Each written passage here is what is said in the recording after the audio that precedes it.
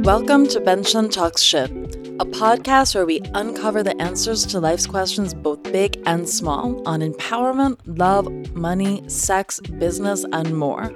I'm your host, Desiree Pace, founder of Benson.co. Let's dive in.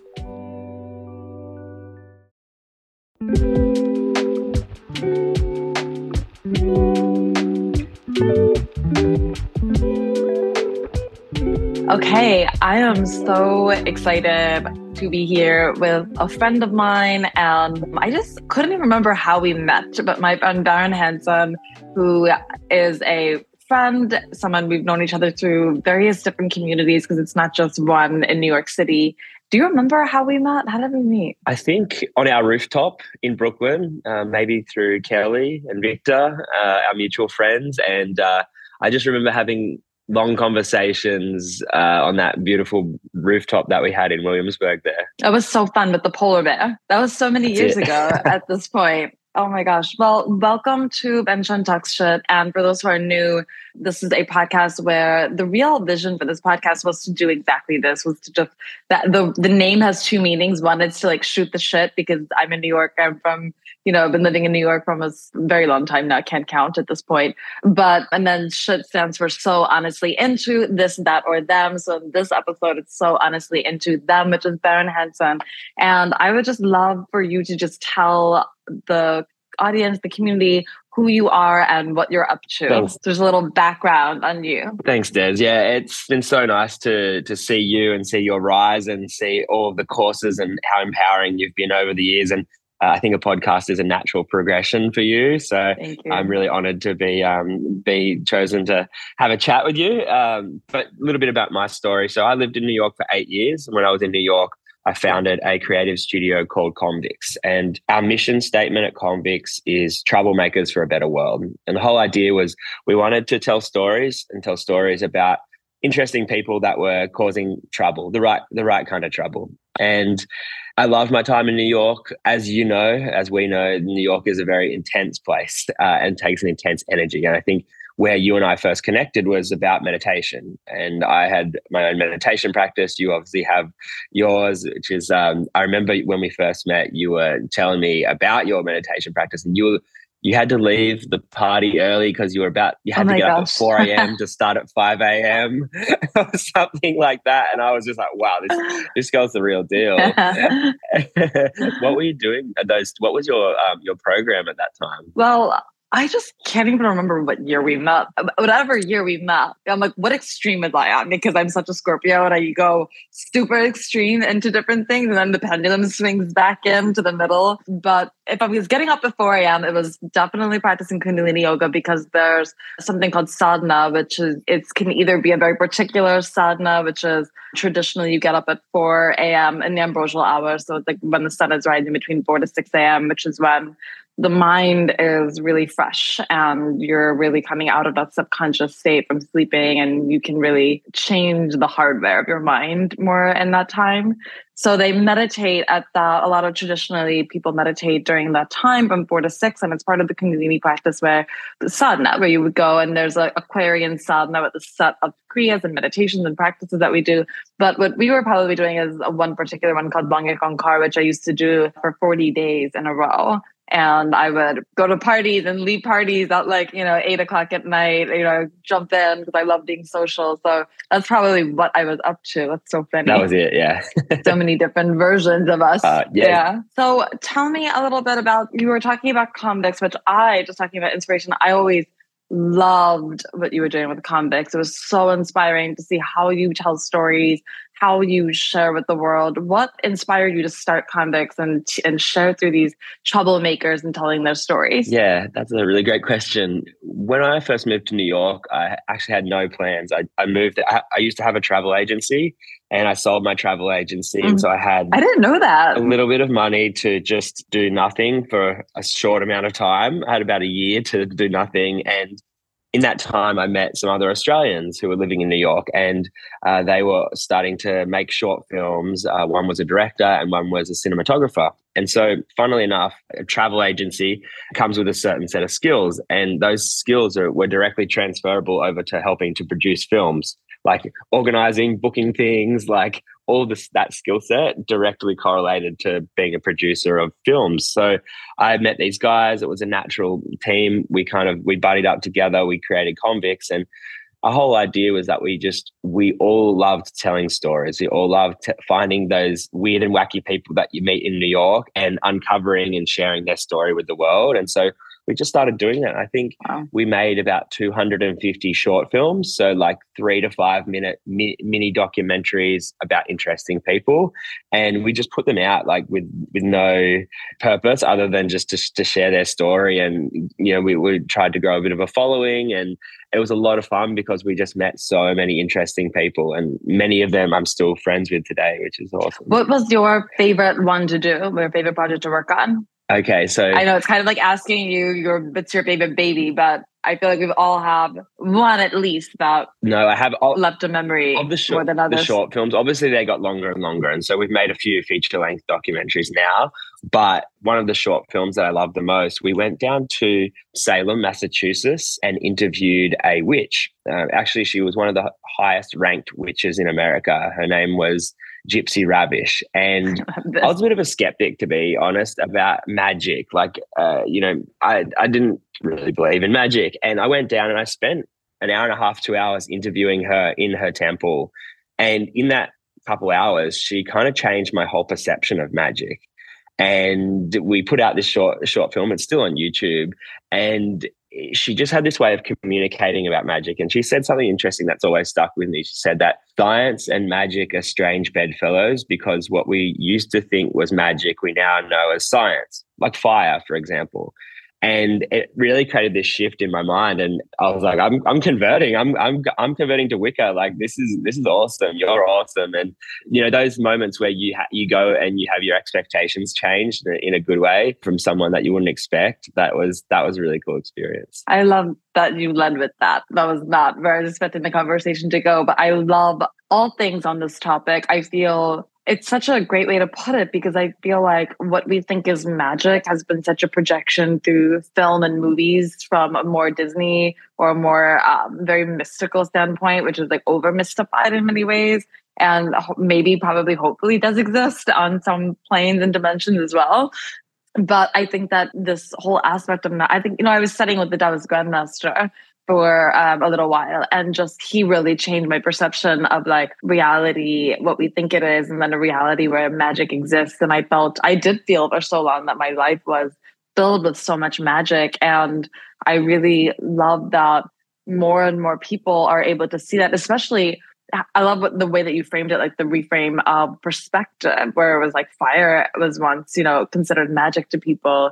And there's so many different things that we're learning now. For example, one thing that I think of is Bob Proctor, who I absolutely love. And he talks about the 6 higher faculties of the mind. And these faculties like intuition, perception, all of these things that people think are safe for certain people are actually all faculties within all of us that really do make our lives more magical and are filled with magic in some ways, maybe different from this. But it's just interesting how to see all of this stuff becoming more modernized in the way that is just really special and inclusive as well. So I love that. So how did you get to, because it's just you studied meditation, and I just was so inspired by that. Because tell me a little bit about how you got into meditation. You teach Vedic meditation now, and what inspired you to do that? So yeah, living in New York, Vedic meditation for me was the thing that really helped me to balance that intense energy.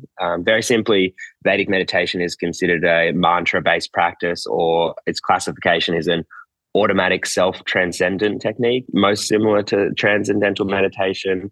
you get given your own personalized mantra, and the mantra is the tool for de-exciting the mind. So I don't know very much about Vedic meditation, which is like, so please feel like I'm just going to be learning through you right now. I'm very excited because I've been practicing Kundalini and other, Tibetan Buddhism, but I never dipped into Vedic meditation. So I'm just so curious to hear. Yeah, in Vedic meditation, it comes from India, like a lot of these practices.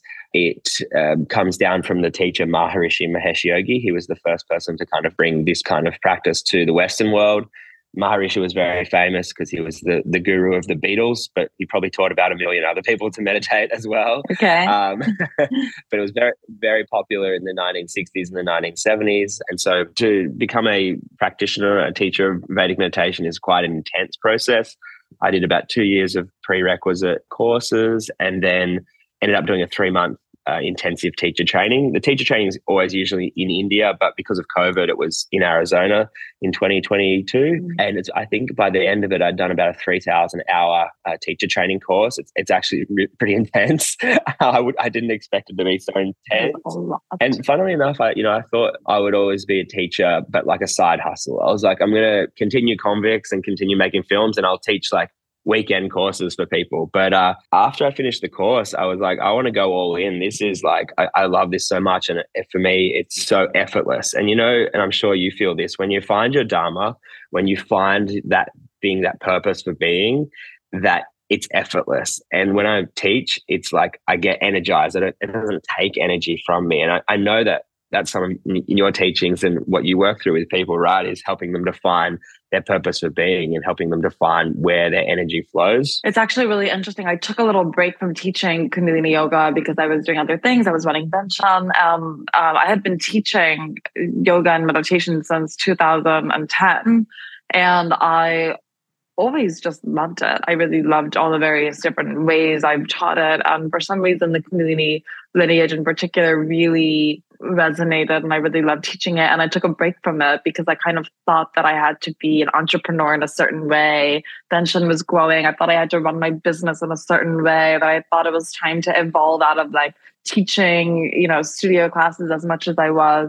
And I'm really into human design. I'm not sure if you're familiar with it, but I'm something called a manifesting generator, which we get lit up. When we get lit up by things, we're supposed to follow that. And that's where we get all of our energy from. And I just remember hearing a mantra, because we use a lot of mantra in Kundalini yoga. And there's one on Spotify that I found that was just so beautiful. And I just was like, oh my God, I miss teaching in class and just creating that experience for people to come to themselves and to come at home. And I just really miss teaching because it felt like something that really gave me energy. And I always felt so nourished by it. And I know that's not the case for everybody. Sometimes it can be really, energy leak, but it's really fortunate when you find not just teaching, but anything, when you find things that you think you're excited about or want to be excited about. But yeah, so you tell me about this 3,000 hours. That is a lot of hours of training. You said it was intense. What was the most intense thing that what was intense about it? I mean, it's obviously intense, but was it the routine of it? Was it confronting parts of yourself that maybe you were not expecting to meet through this sort of intensive training? Yeah, there's a saying, and it's like often attributed to Abraham Lincoln, but it probably wasn't him. But if you have 6 hours to cut down a tree, spend the first 5 sharpening your axe. And I was expecting teacher training was all going to be about like, here's how to be a teacher and like, this is teach. But what it was really about was raising our level of consciousness. And so spending a lot of time meditating, but also a lot of time doing advanced meditation practice and removing as much stress from the physiology as we can, so that when it came time to actually learn the knowledge required to teach, we were so ready to absorb that knowledge that it went in at a really deep level. So it was a lot of meditation. We did a 14-week teacher training, which was, I turned off my phone, which was really cool. I had no outside access to the world, which was. I remember when incredible. I saw you post that, I was like, I'm so inspired by this. That's wild. I mean, just doing that, if anybody turn their phone off for 14 weeks, they're gonna raise their level of consciousness. And so that was, you're gonna be enlightened after those 14 weeks. exactly. And the course had a lot of different hooks for different people to bring out stress. And as that stress came out, we were able to kind of move through it. And by the time we got to the end, we're in this state of consciousness where we're just operating at a really high level, and we're able to, be out there and export that happiness for others because our cup is full. Yeah, I love that. I remember when I first did I did a couple of teacher trainings in different other lineages. And when I did, it was very technical, because with yoga, teaching asana, you have to be technical. You have to know the body, you have to know how it works and how to move people and a lot of things. And then when I got to Kundalini, it was so radically different. And I just remember the training was so intense. I mean, they would put us in these meditations for, and like holding your arms up or something for like 62 minutes. And you're just locked into this energy. I would always come back from those trainings just feeling, I don't even know what the word is. I was like another planet had to come down and reintegrate and just really, but it's just really, when you put yourself through those experiences and you change your consciousness so much, is this something that I think is such a wide range word now, like changing our consciousness, and it's such a popular word, elevate our frequency and change our consciousness. For me, I'm always searching for like, how does that really pertain to me and what does that actually mean? So if you could say like, what's the biggest gift that you've gotten from this? Because for me, it's like when I say elevate my consciousness and raise my frequency, I know what it means to me. And it's a gift that was given. And for me, I'll share afterwards, but I just want to know what is your gift that you like, what did you take from all of that and were able to sprinkle in your life with it, aside from teaching, like for you? I think when we think about consciousness, it's a hard word for some people to kind of get their head around. And so when I think of consciousness, I like to think of awareness. Awareness and consciousness are kind of synonymous. How conscious you are, how enlightened you are, how much awareness you have of a particular topic. For example, Kundalini yoga. You have a high consciousness about that. You're enlightened when it comes to Kundalini yoga. So you've placed a lot of attention there. So I like to think about that. And I think about, Vedic meditation has given me kind of this like extra sensory awareness. So in the first thing that happens when you start to do this style of meditation is your senses start to refine. So as you remove stress from your physiology, your senses become stronger. And they've shown this in scientific studies, is your hearing, your taste, your touch, your eyes, sight all improves, right? Wow. And so you start to have more awareness of the things around you. You start to notice more things. And I kind of think about it like, like an artist when they're in kindergarten, they start with a really thick brush. They're doing these big like abstract paintings. And then as they move through school, they get finer and finer. And when they get to fine art school, they're using a brush with a single hair that normal people can't even notice the difference. But that's kind of what we're doing through this practice of Vedic meditation. As we remove stress from the physiology, our senses refine and we improve our fine level of feeling. So we start to be able to discern things. We start to make better decisions because we have more awareness. And so that's really a superpower, right? This ability to make decisions between two fine things. And so I think when we talk about consciousness, we can talk about awareness, but we can also talk about enlightenment. They're all kind of synonymous here. Yeah, I love that because it's really the way that I always kind of, as I've gotten older, and grown into my wiser years, now that I'm so old and wise.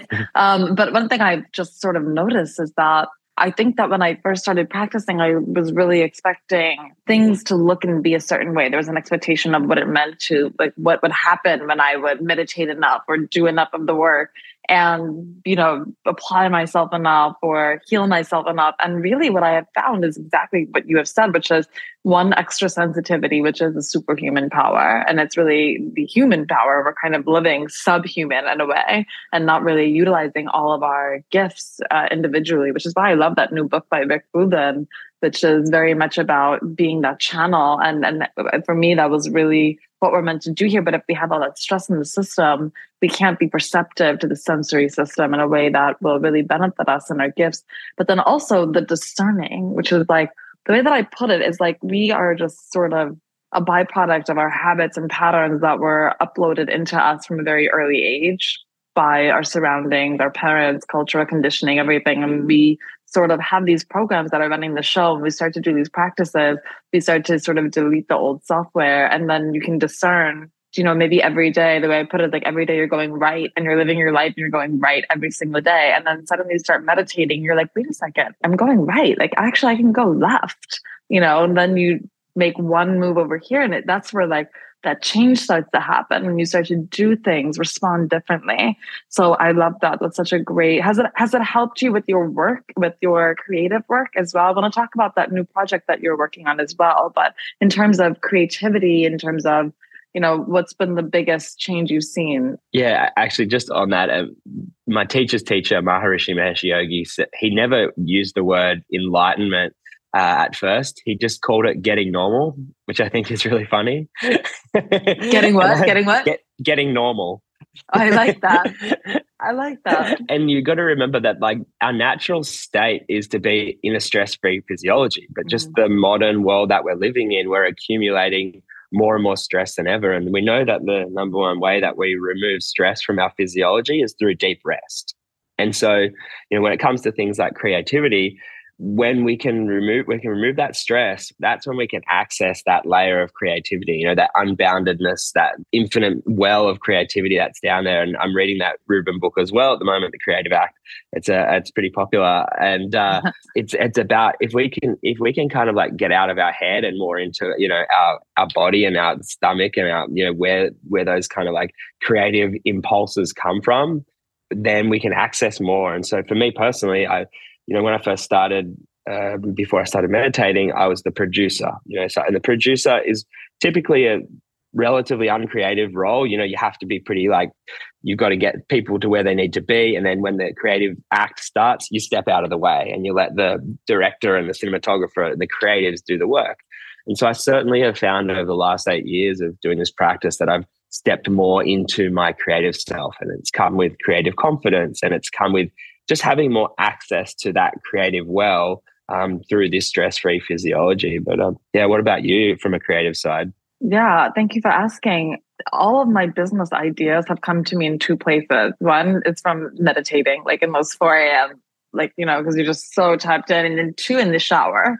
And I was just, those two places. And it's so funny because, one, meditation, I feel like it just sort of opens a channel for you to really listen and to really be receptive to what, I don't know, maybe to yourself, I loved what Rick said about all of these ideas are trying to come through us, and it's up to us to grab them, or that creativity is going to pass on, just it needs to be expressed.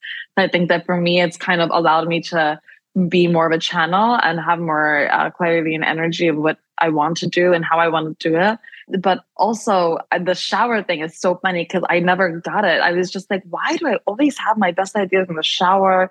Only in the shower. I mean, I can do it. I can literally go. If I'm feeling stuck, I can go put myself in the shower and I will have all these ideas come through. And I listen to a podcast and I can't find it anywhere, but it talks about how there's a part of your brain that literally like it turns off when you're doing things like relaxing, meditation, going for a walk. That part of your brain that's trying to solve all the problems turns off. And then there's another part of your brain that turns on where it's actually solving the problems for you at an unconscious level, which I loved thinking about that because it's like we can just tap into that at any moment. I really, truly can. And so I love that. So that's what it's done for me. And I just feel like, I also feel like it gives me the ability, I think that just on the topic of what we're talking about stress, I think that we do live in a time where the stress is only going to increase. And it's only because it's from a sensory, the technology, the information. I mean, every day we're on our phones, just so much information is coming in at all times. And I think that it's more and more important now that we all have these practices that can sort of like, I call it like a little chiropractor, like lock us back into, vitality or give us some energy or clarity. You'll be able to work better, more efficiently, less stress. And yeah, it's just, we live in a very interesting time right now that people need more people like yourself teaching these kinds of practices that can really help us to take the stress out of the system, of the physiology, and just feel better. That's it. Just feel better. Your life will just change if you just feel better in general. So I'm so excited to dive into your project, Be Here Naura. I said it right now, Naura. Correct. Yep, you got it. Be Here. Yeah. So Naura. It's so funny. Yesterday, my accent a little bit says things weird. I was trying to say GIF, like a GIF. And my friends just kept hearing gift, and I couldn't differentiate the difference between it. And they were like, what? I was like, gifts are my love language. But I meant gifts, like what you send, like a little funny thing. And they thought I meant gifts. I was like, yeah, and I just love getting gifts all the time. I send so many gifts. And they were just like, what are you talking about? And I was like, gift, GIF. So tell me about this project that you are doing, which I think is so, so special. Thanks. Yeah, I'll send some gifts after this to say great podcast. Please. He's just smiling and laughing over here. I'm a unique person with the gifts. I mean, I don't think that anybody likes gifts. I actually thought about it recently because I don't know anybody that sends gifts as much as I do. And I'm 50% deaf. And I think it's a way for me to like express myself through feeling and emotion the way that I need that sort of imagery in real life too. So that's my diagnosis of why I love gifts so much. Anyways, so tell us about Be Here Nava. They say a picture says 1,000 words, so a gift might say more. Yes. So I was living in New York, and while I was loving what we were doing at Convicts, I felt like I wasn't making as much impact as I could be. You know, we were trying to take on some big issues. We're trying to take on climate change. It was around the time of Black Lives Matter, Stop Asian Hate, all of these things all these big projects that we're working on were like these big, massive issues. And when I was doing my teacher training, I came across these studies, and these studies were done in the 1960s and the 1970s by the Transcendental Meditation Organization. And they were about this idea of, they called it the Maharishi effect. And it's this idea that a small number of people meditating can have a seismic effect throughout a geographic community. And what they were doing is they were taking these advanced meditators to places with like high crime or like war zones, and they were monitoring to see what would happen in the collective consciousness. And what they noticed would happen was things like crime rate, motor vehicle accidents, hospitalizations would all go down when they would take these advanced meditators to these locations. And these people weren't like going out there and fighting crime. They were just meditating in like hotel rooms or like in conference centers. And what they were trying to prove was that there is a collective consciousness, and that a small number of people with high consciousness practicing a meditation practice can actually affect the entire group. And so one of the famous studies was the Washington Peace Project. And this was in, I think, maybe the 1980s. They took 3,500 advanced meditators to Washington for an entire summer, and they got them all to meditate. And what happened in Washington that summer, the crime rate dropped by 16%. Compared to all of the cities of similar sizes, their crime rates actually went up over the same period. And then the meditators left and the crime rate went back. And so very interesting. I mean, I think this is so fascinating because it talks about, it just, sorry to jump in, it's just my brain is exploding right now because it's like, it talks about energy fields. Like if you don't believe in it, it's like if you're walking down the street and you feel something behind you and you're kind of like, oh, I don't know about that. And then you turn around and you see someone like running down the street, you know? And we really all have an effect. And if you take would you say 3,000 meditators? It was 3,500, yeah. It creates a massive effect, you know, a vibratory effect. So that is just beyond incredible. Wow. Okay, so continue. Yeah, and so there's about 55 of these published studies, and I realized that none of them had been caught on film. And so I'm from a small town in the south coast of New South Wales, Australia, where I am right now, actually. And my town is not too dissimilar to a lot of US towns in that there's a lot of social issues, there's a lot of drug abuse, there's a lot of violence, and there's a lot of unhappiness. So I wanted to see whether I could maybe recreate this Maharishi effect in my hometown by essentially moving home and trying to teach 1% of the population to meditate and then document the whole process on film.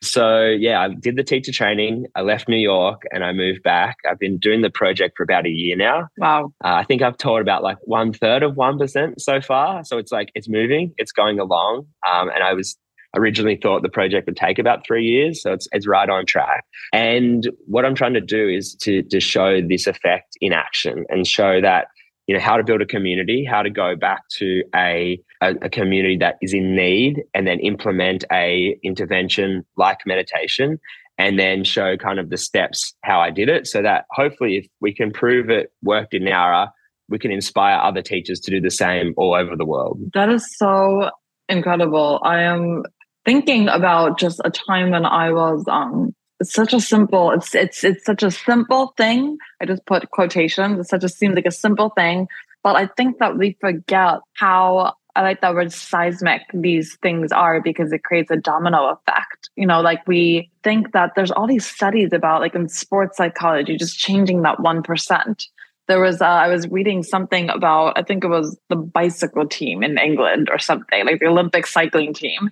That study, do you know what I'm talking about? Yeah. And how they like sucked, or they were like terrible for so many years and they never won anything. I'm totally going to ruin this. But then they basically brought in, do you know the name of the man they brought in? I can't remember, but he was a coach, a psychologist. A coach that set on changing just 1%, changed the shoelaces, like how they tied their shoelaces, and then changed, once they did all of that, then they changed the fabric of the pants, like a little bit thinner. They changed their diet, like 1%. Everything was just 1% increments.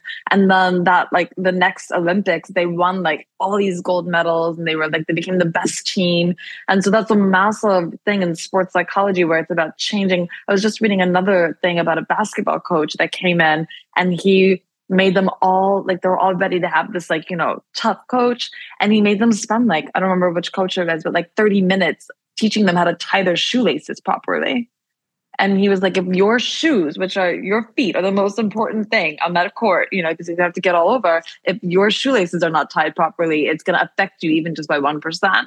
So I love what you're doing, because it creates this monumental change. And I think that sometimes, especially people like yourself, people like me who have that desire to help people in any capacity, can feel really overwhelming to want to help as many people as possible, to want to reach as many people as possible, and want to, there's so much suffering on the planet, just so many various different degrees. And something that has really helped me is sort of remembering that domino effect, that helping one person, being kind to one person.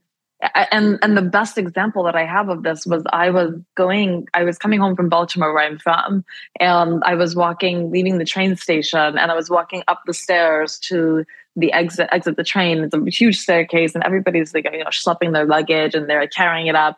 The door just shuts. It doesn't open all the way. So the person walks out, and then it shuts closed. And I remember people were just getting annoyed, because you could see it was such a long staircase. You could see what was happening. And then one person just held the door open for the next person. And that really helped, because they had a really heavy luggage. And then that person stopped and held the door for the next person. And then that person held it. And I went through and I held the door, and I kept walking, and I stood there. I walked a couple of feet away, and I stood and I continued to watch. And every single person from that moment held the door open. And that story always touches me, because I think that we forget how simple something can be, change can be. And that's why it's so important that when we meditate and we feel better. And that's sort of one of the teachings of Kundalini Yoga, is that your practice, so that this is from, one of the meditations, says you practice so that you feel so good that people just take one look at you and they feel better. Like your aura feels good and you feel good, and you don't have to tell them anything. You don't have to say, drink this green juice or do this or do that.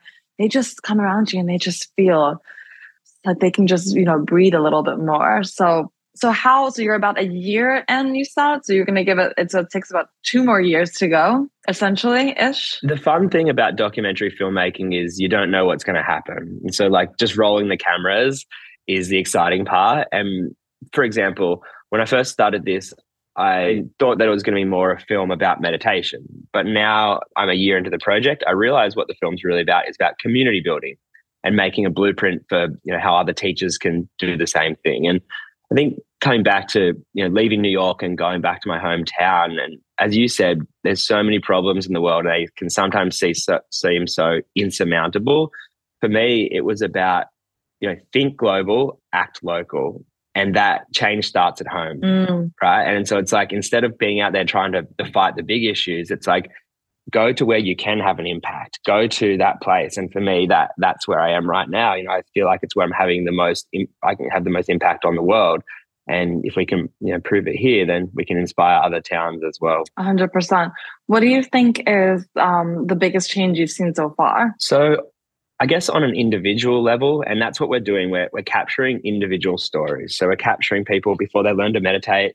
we're calling them unlikely heroes, people you wouldn't expect to meditate, and then they learn, and then hopefully their lives get better. And I've seen people who would have never learned to meditate had they not maybe known me. People I've known since childhood, people I've worked with, or people, who I was friends with as a teenager, because they've seen my change. As you said, we're be the best example, and people will come to us. And so with Vedic meditation, that's our whole philosophy, is that we just go and radiate happiness for all, and then wait for worthy inquiry. We wait for people to come and kind of ask us, hey, why are you so happy?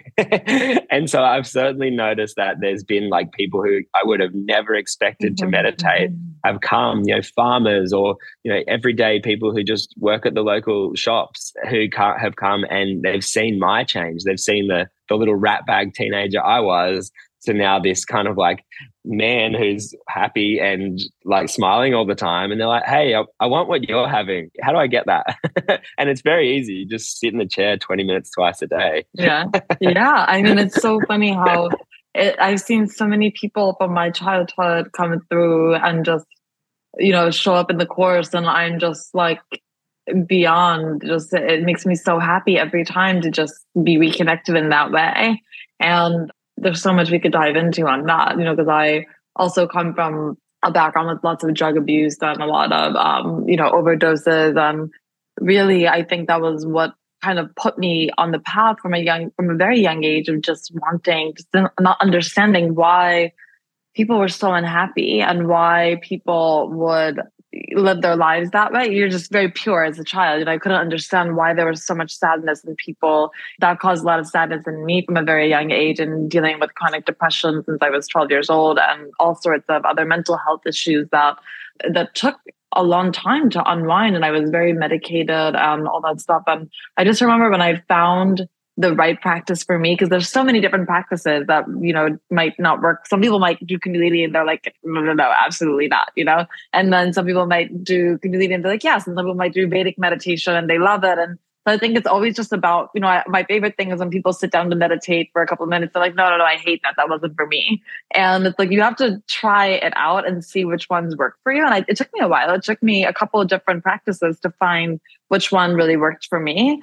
And once I actually saw those changes, and I was just talking to friends yesterday about this, where I was like, the best gift that all of this has given me is to really just get back to myself and to really know who I am, and to really just enjoy myself, and to just enjoy being happy, to enjoy feeling good. It doesn't mean that every day you're like happy all the time, but it's like you just have a general sense of who you are, and that just changes everything, because then you're nicer to people. So right away, it's like the people that you're affecting in your town, it's like if you're helping them, even just one person here, one person there, and they feel happier, they go out and help 10 other people, just from being a kind, it's like one person comes and bumps you the wrong way, it fucks up your whole day. And you're just like, you hate everyone after that. And you're so mean. And then you go, and then the same thing with kindness too.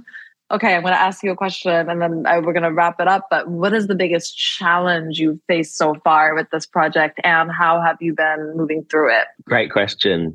I think one last thing on that 1% effect is that the whole idea of only teaching 1% takes a lot of pressure off what I'm trying to do, right? If I meet 100 people, if I go and do a talk to 100 school teachers, I only want one of them to sign up, and so as you said, like, there's different strokes for different folks.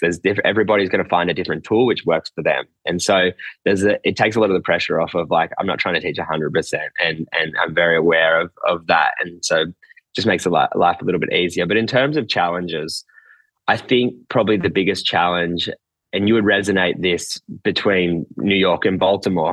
And I know, you ended up back there during the pandemic as well, right? You were back with your family, and it's like, you go from the intense socializing of New York. Like in New York, we were every day of the week, you could do something social, and generally ended up on our rooftop late at night was where it would go down. But moving back to Nowra, for all of our listeners, Barron's rooftop was the hot spot of New York City for a very long time. They had a polar there. They had twinkle lights. There was a very, very hot spot. I think your apartment was the Brooklyn hotspot for many years. It was very social, and you've helped to set up my challenge very well, because we were obviously enjoying the life and the socializing aspect of it. And so to move back to a small town, it's a small country town. There's no nightlife. There's no parties. And so you have to kind of create community, and definitely creating community in a new way, in a conscious way. But I think I'm a social butterfly, and I crave that kind of that socialness, that getting together. And so that's been probably the biggest challenge, is moving from that, changing from one thing to another, but learning to do that in new ways and different ways. And also enjoying, get to spend time with my family and my sister and her baby and that kind of thing, which New York's a long way away. So definitely looking at the upsides as well. My grandparents are 95 now, so it's getting to spend time with them towards their end of life. All of those things that you trade off for being away in a place like New York. So the challenge has been the social aspect and being single at the moment. But I think there's a lot of benefits as well. So it's good. We have lots of beautiful ladies listening to our podcast, just saying. Okay. So I resonate with that so much, because I think that, you and I both come from creative backgrounds. We come from backgrounds that are very, all of our friends are, just New York is a very social place. There's so much to do. There's so much to, participate in. That was sort of, when I started doing the yoga back and wellness stuff back in 2009, 2010, I completely renunciated my life in the creative industry. I came to New York to work in fashion in 2007, and I just kind of thought it had to be a certain way. I was like, threw all my clothes away, like stopped washing my hair, and just went super, I told you, I'm extreme. I go to the end of the pendulum. And I just remember I just felt really unhappy for many years, even though I was doing all the right things and meditating and practicing. And then once I kind of opened myself up to getting back into creativity and back into socializing, and I think I had a lot of judgment around people and different, the ways that they would live their lives and how they would do things. And once I sort of let go of that and sort of stepped back into society, if you will, a lot changed. And it was really funny because I started to meet people who were, I like what you said about unsuspecting practitioners in a way, where I would just meet these incredible human beings that would be the last people on earth that I would think would be meditators or have. I remember I met this woman, she's a photographer, and she's super cool. And she just was, classic Lower East Side woman, married for like 20, I think they're married 20 years now. And they're just this amazing couple. And she's just so badass. And I remember she'd text me every morning at like 4:44 a.m. And she would send me pictures of like, something. And then at like 6 a.m., she would send me a picture of the sunrise. And I was like, what is she doing up that early? And she used to wake up every morning at 4:44 and meditate and write in her journal. And then she would go for a run every morning and watch the sunrise. And just all these little spiritual things that she was the last. And I was like, and then it was how she lived her life. She was so not preachy. You would just never know. And I was like, there's so many great yogis and practitioners amongst us that are just so unsuspecting. And I really loved that. And that really opened my eyes to sort of how to be more open in general. I think it was really closed off because I think that, you kind of get into, maybe it's just me and my extremism, but I can definitely, I loved what you said about unsuspecting practitioners, and just, to sort of leave both of our communities with that piece of advice, because I think that especially in this very digital age where there's so much pressure to like grow your following, build your community, push, and sell these courses that have 100,000 people in there. It's so much pressure and it really will destroy you. And it's like, I started with 3 people in my living room, and that's how I started teaching. I remember that was how I started, and that was enough. And like, even now I'm getting back to teaching in the studios, and my expectation is like, if 5 people show up, I'll be so happy. Even though I used to teach classes with a lot of people, it's like it's just help one person. And I used to teach classes when one person would show up. And I know people, they do that now, and they just see this, social media with so many big followings, this and that, and they get really upset that, or really let down or discouraged. And I just love this mission, just helping the 1%. It's going to create and keeping up. I love that you're like, this is a 3-year goal. At least, because I think that not a lot of people have that patience. I always say prosperity is patience, perseverance, and persistence. And those are really the 3 ingredients that we need.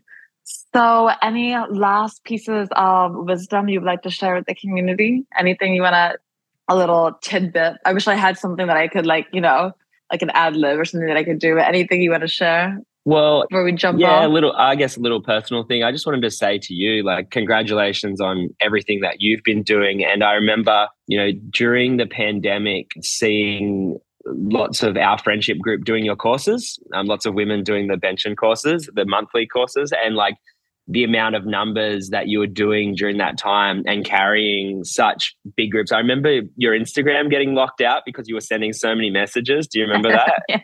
I was reaching out to everybody. I was like, someone has to know someone that works at Instagram.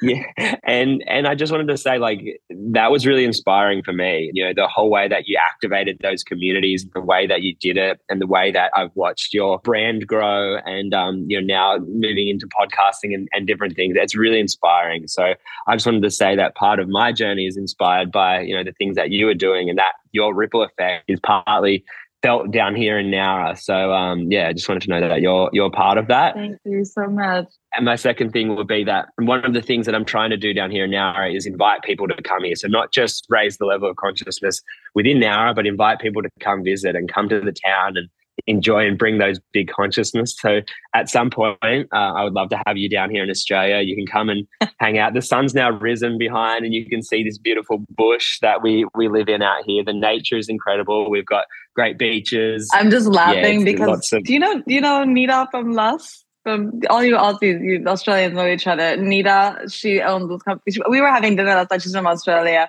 And we were just laughing because she's like, yeah, sharks, you don't get attacked by sharks all the time. You just got to do this and do that. And that's how you deal with a shark. We're from Australia. We know how to do it. I was like, I'm sorry, what? I was like, I'm a city girl. What do you want me to do? And they were talking about spiders, the bugs in Australia. She's like, yeah, no big deal. They're just friendly critters. So I'm going to face my fear of wildlife and come to Australia and visit you. It's so funny. I'm such a city girl, but I am embracing my nature side. I live on the park now, so now I'm making friends with nature. But I would love to come and visit. I've never been to Australia. Actually, funny little tidbit, my family is from Ukraine. And when my family left Ukraine, they went to Italy for a year. And then they went to Israel because when you were Jewish, you would have to go through Israel to immigrate. And they had two choices. They had Baltimore because at that time there's no Google. So you can't what's the best place to move? You had to go wherever you were invited. And the two places that we had family in was Baltimore and Australia. So I was almost your neighbor. Sliding doors moment. You could have an Australian accent now. An Australian accent. I could be so cool with sharks. I could love spiders. My whole life would be so different. But I guess I just ended up. There's still time. Still time to go left, my friend. Well, thank you so much for taking the time to chat. And it's so exciting to hear what you're up to. I've always been so inspired by what you do with convicts and just all the documentaries you've created and getting to see this take another shape and form. And I can't wait to see what your 1% effect does and how it really changes the world. You're already up to it. You're already doing it. It's so amazing and profound to see. So I'm so excited. And thank you so much. And we will see you soon somewhere, maybe Australia. See you in Australia. Bye. Thank you so much. We'll see you later. See you, Desiree. Have a good one. Thank you so much for listening. If you like this, please share this episode with someone who you think would love it too. And if you want to explore the topics we discuss even further, join us over at Benchen Course, a monthly 4-week course for empowerment and turning dreams into reality. I'll be back next week to discuss more things that I'm so honestly into on Benchen Talks Shit.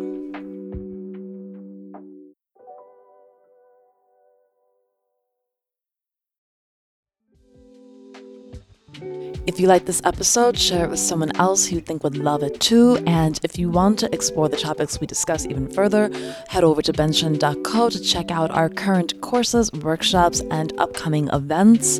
And I'll be back next time to discuss more things that I'm so honestly into on Benchen Talks Shit.